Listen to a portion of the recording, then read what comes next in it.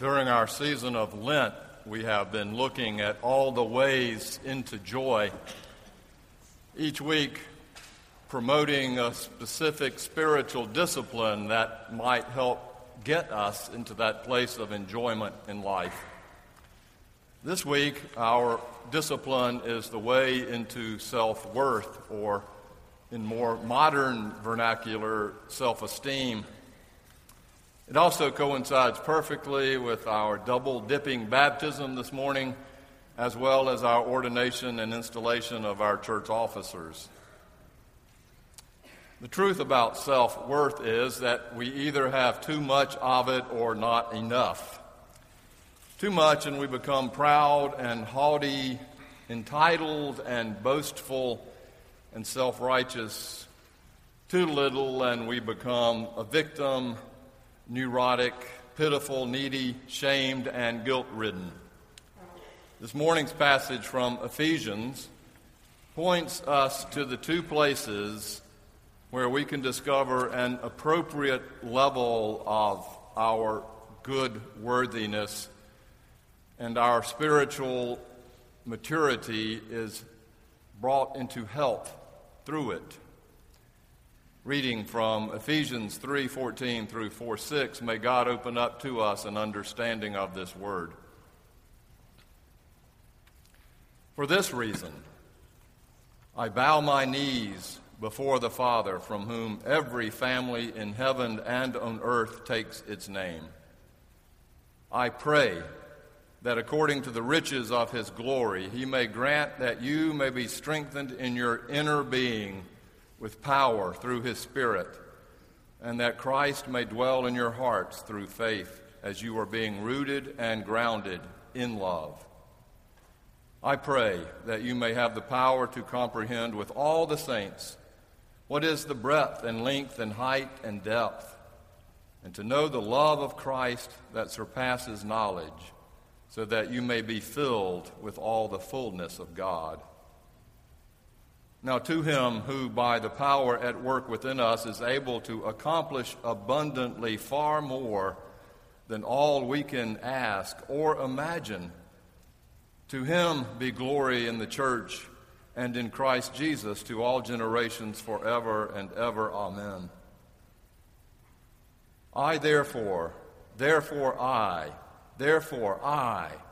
the prisoner in the Lord, beg you to lead a life worthy of the calling to which you have been called, with all humility and gentleness, with patience, bearing with one another in love, making every effort to maintain the unity of the Spirit in the bond of peace.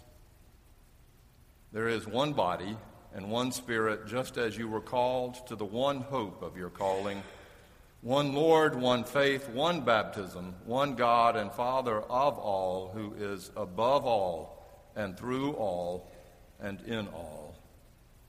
This is the word of the Lord. It was almost 20 years ago, as I remember, when I witnessed a major social sea change in culture when I was coaching my daughter's soccer teams. At the end of the season, we got together for the banquet, and they called everyone's name, and they came up, and each was given a trophy. I was surprised by that. Certainly, the trophy business was in support of this new way of teaching children self-esteem, as were the child psychologists who were saying that each of us must be affirmed in our being, and that sometimes it's unfair to award those who have been born with greater gifts than others unfairly. A name developed, in fact, called the Trophy Generation. The Washington Post had a headline about this in the August paper of last year that read, 65% of Americans say millennials are entitled, and 58% of millennials agree. I'm not sure if they agree with the finding or they agree that they should be entitled. And I guess what they mean by that is that this millennial generation seems to have a sense of being entitled to all the goodies by virtue of being born into the right family, or the right color of their skin, or the right orientation, or the right academic achievement, or the right sports ability. I guess what they mean by that is that those who didn't have the opportunity to choose their parents as well as others are not quite as entitled as those who did. We often hear about those who are on welfare and are entitled, but according to sociologists, our wealthy children are putting them to shame. This is why it's important and vital that our kids in church, this church, who have an incredible benefit and gift of having so much, why it's so vital for them to go on mission trips to the Appalachian Service Project or to Haiti, to remind them that, you know what, in fact, everybody doesn't live this way. And that what we have been given is extraordinary compared to most of the world. And we are not necessarily entitled to it by virtue of our being born into it. As Christians, we value the sacrament of baptism because it tells us just this. Each of us, Jew or Gentile, male or free, slave or free, male or female, each of us, a child of God. In the kingdom of God, this sacrament of baptism levels the playing field and reminds us that each of us really gets a trophy as far as God's love is concerned.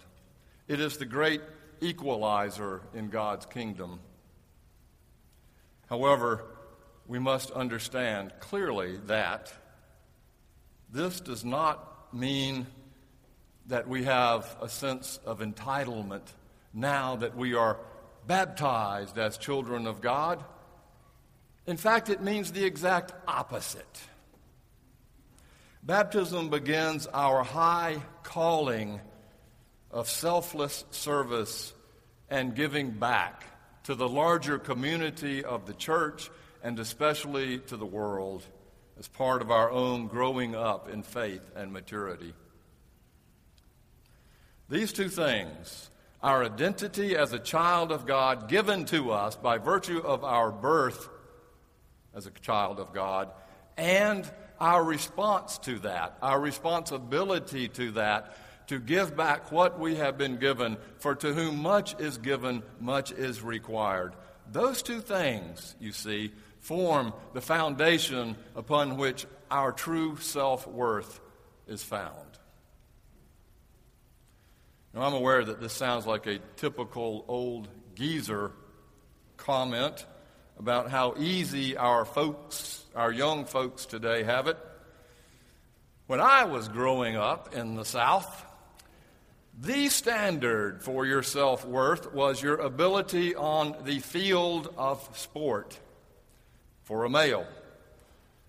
At every pickup game, it was determined your self-worth by where you were chosen in that game. Those first chosen were worth way more than those chosen at the end, who, in fact, were only sort of resignedly chosen as an afterthought. Oh, well, somebody's got to take them. I guess we will. And as we lived out that competitive, athletic sense of macho, mano y mano worth stuff, it became inherent in our sense of who we were. And those who didn't do as well on the playing field were able to find other places, hopefully, where they found a different sense of worth, maybe in art or music or in academics.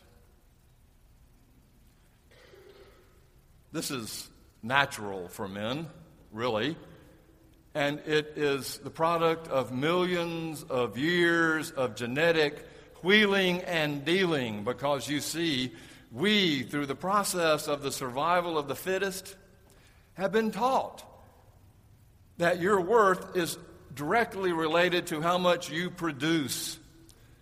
And production simply means what you bring in to feed the family and how you can dominate all the other threats in the world out there. Your strength and your production determines your self-worth. Now, through athletics or through business or through winning cases, it's the same. Our testosterone as men continues to propel us in this direction, and ironically, the more we become dominant, the more it shows that our testosterone increases. So it's sort of a strange loop. Hopefully we can rise above our bestial instincts, the lowest level on Maslow's needs hierarchy. For as corporations and institutions are learning in promoting women and non-extroverted men, the best thing for the organization may not necessarily be the best thing for the baboon troop. For women, it's not so much production as it is reproduction, historically, through time. And this is also a biblical warrant, unfortunately. Even the Bible supports the fact that women who are able to produce are more blessed than those who are not. How many children can you have? How many children can you raise and nurture and bring up? That's what determines a woman's self-worth throughout history. Thank goodness we are starting to change. We're starting to move past our Neanderthal drive to see that our self-worth is not about how many babies we can drop or how much bacon we can bring home. Let's just say we get beyond that DNA, genetic survival of the fittest thing in us, then move to the next level, and we start grading ourselves differently than production or reproduction. And usually what we do as normal folk is we grade ourselves according to how popular we are. We turn to others to be in need to be admired and adored and respected and liked by all these other people, either on Facebook or Instagram. One of you was telling me that young women today, if they do not get 100 likes on an Instagram picture, they immediately delete it because they will then face the shame of not measuring up. Anthony DeMello, a psychiatrist, observed, "Look at your life and see how you have filled its emptiness with people. See how they control your behavior by their approval. They hold the power to ease your loneliness with their company, send your spirits soaring with their praise, or bring you down to the depths with their criticism. Take a look at yourself, spending almost every waking moment pleasing other people, whether living or dead. You live by their norms, conform to their standards, seek their company, desire their love, dread their ridicule, long for their applause, meekly submit to the guilt they lay on you." It is true that we are deeply dependent on other people to understand ourselves. We must have mirrored back to us ourselves through the eyes and faces of those who love us and care for us. That's how we come to know who we are, through the faces and love of other people. But that is not the ultimate and most profoundly deep place that we come to know who we are, and this is the truth that this morning's text gives us. While people may contribute to our sense of self-worth, they will not ultimately fill the deepest need that each of us has. As we said at the baptism, for our hearts are restless until they find their rest in God. This is the word to us newly ordained and installed officers, as it is to each and every single member in our church. The writer to Ephesians says, I get down on my knees and pray that according to the riches of God's glory, he may grant that you may be strengthened in your inner being with power through his Spirit, and that Christ may dwell in your hearts through faith, as you are being rooted and grounded in love. I pray that you have the power to comprehend what is the breadth and the length and the height and the depth, to know the love of Christ that surpasses knowledge, so that you may be filled up with the fullness of God. We all wonder how to prove God's existence. We turn to the Bible and are reminded that that holy text is a witness to the presence of God, but it is not a proof of the presence of God.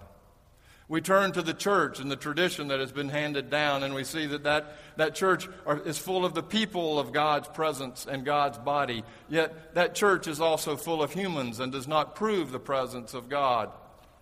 We turn to our reason and rational ability to search thoughtfully, and we can actually think in terms of maybe there is a God. But the real proof of the presence of God is this: does that presence of God in our lives change us and make a difference in the way we understand ourselves and our relationship with God and ourselves and our relationship with each other? If that changes us, that's all the proof we need.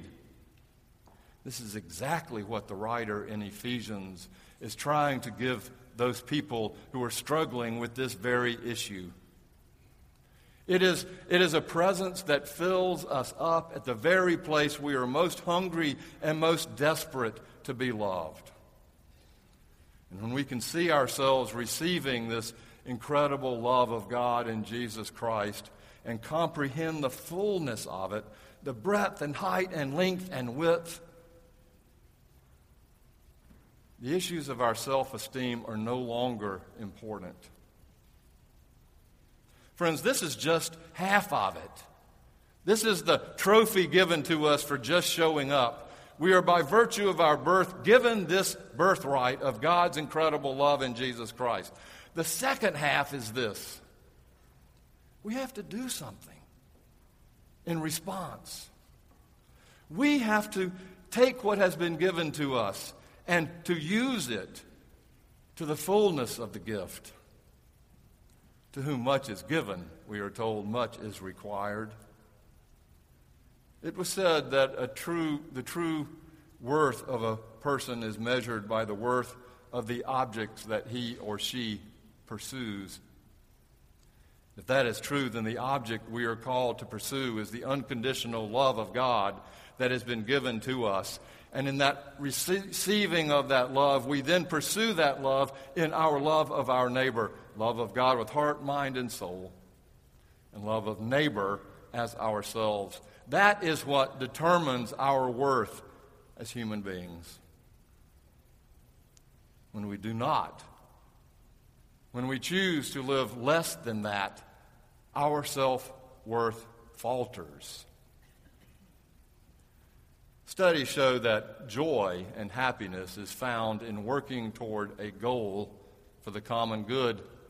Really, more than achieving the goal, it is in the imagining and preparation and working toward it that we find our most joy.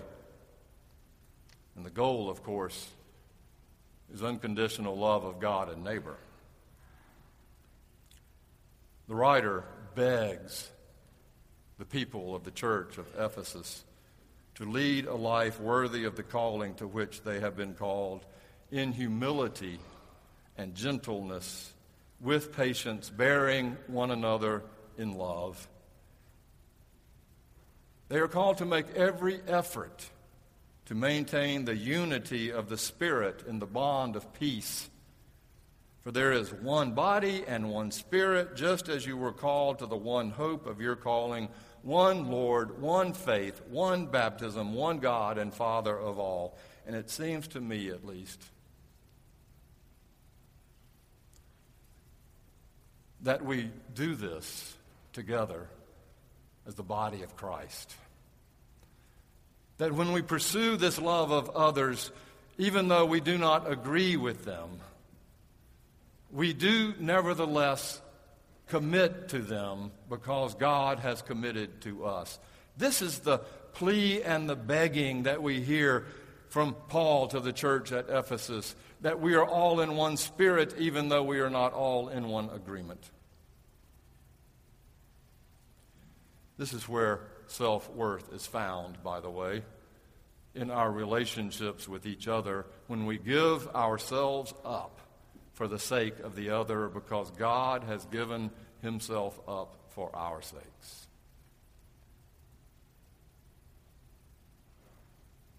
I now call before us the ordination and installation of our new officers.